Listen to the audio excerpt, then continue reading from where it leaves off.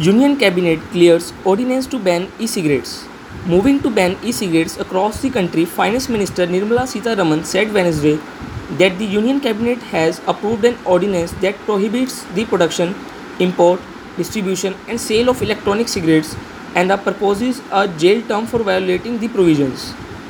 E-cigarettes are battery-operated devices that produce an aerosol by heating a solution containing nicotine, which is addictive substance is in combustible cigarettes. Storing e-cigarettes is punishable with imprisonment up to 6 months or a fine up to 50,000 or both.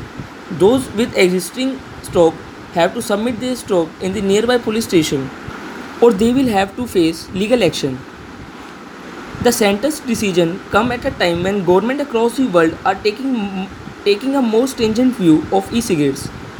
The decision is also backed by scientific reports, including a white paper brought out by the Indian Council of Medical Research, which pointed out that a typical e-cigarette cartridge contains about as much nicotine as a pack of 20 regular cigarettes and can act as a potential source of nicotine addiction. The Center for Disease Control and Prevention has reported that there are 380 cases of lung illness across the US. Incidentally, the centers has support from tobacco farmers.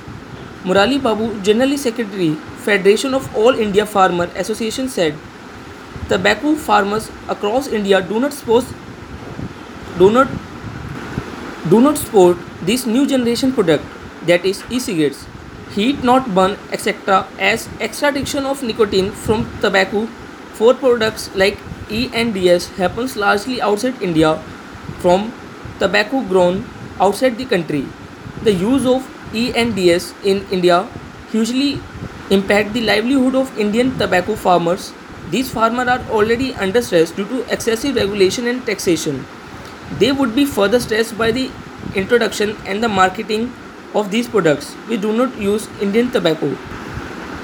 Trends, the trade body representing importer, distributor and the dealers of e-cigarettes said in a statement that taking the ordinance route itself was a clear evidence of the fundamental unsustainability of the government's position. Praveen Rekhi, conveyor of the trend, said, "We believe that the health minister ran with this proposal to ban on a selective basis, refusing to meet stakeholders and was defeated in court and therefore managed to scrap an ordinance to ban it. This does not look good. We are confident that given a chance we will able to explain to honorable MPs across the country that ends electronic nicotine delivery systems are viable alternative to traditional tobacco burn cigarettes."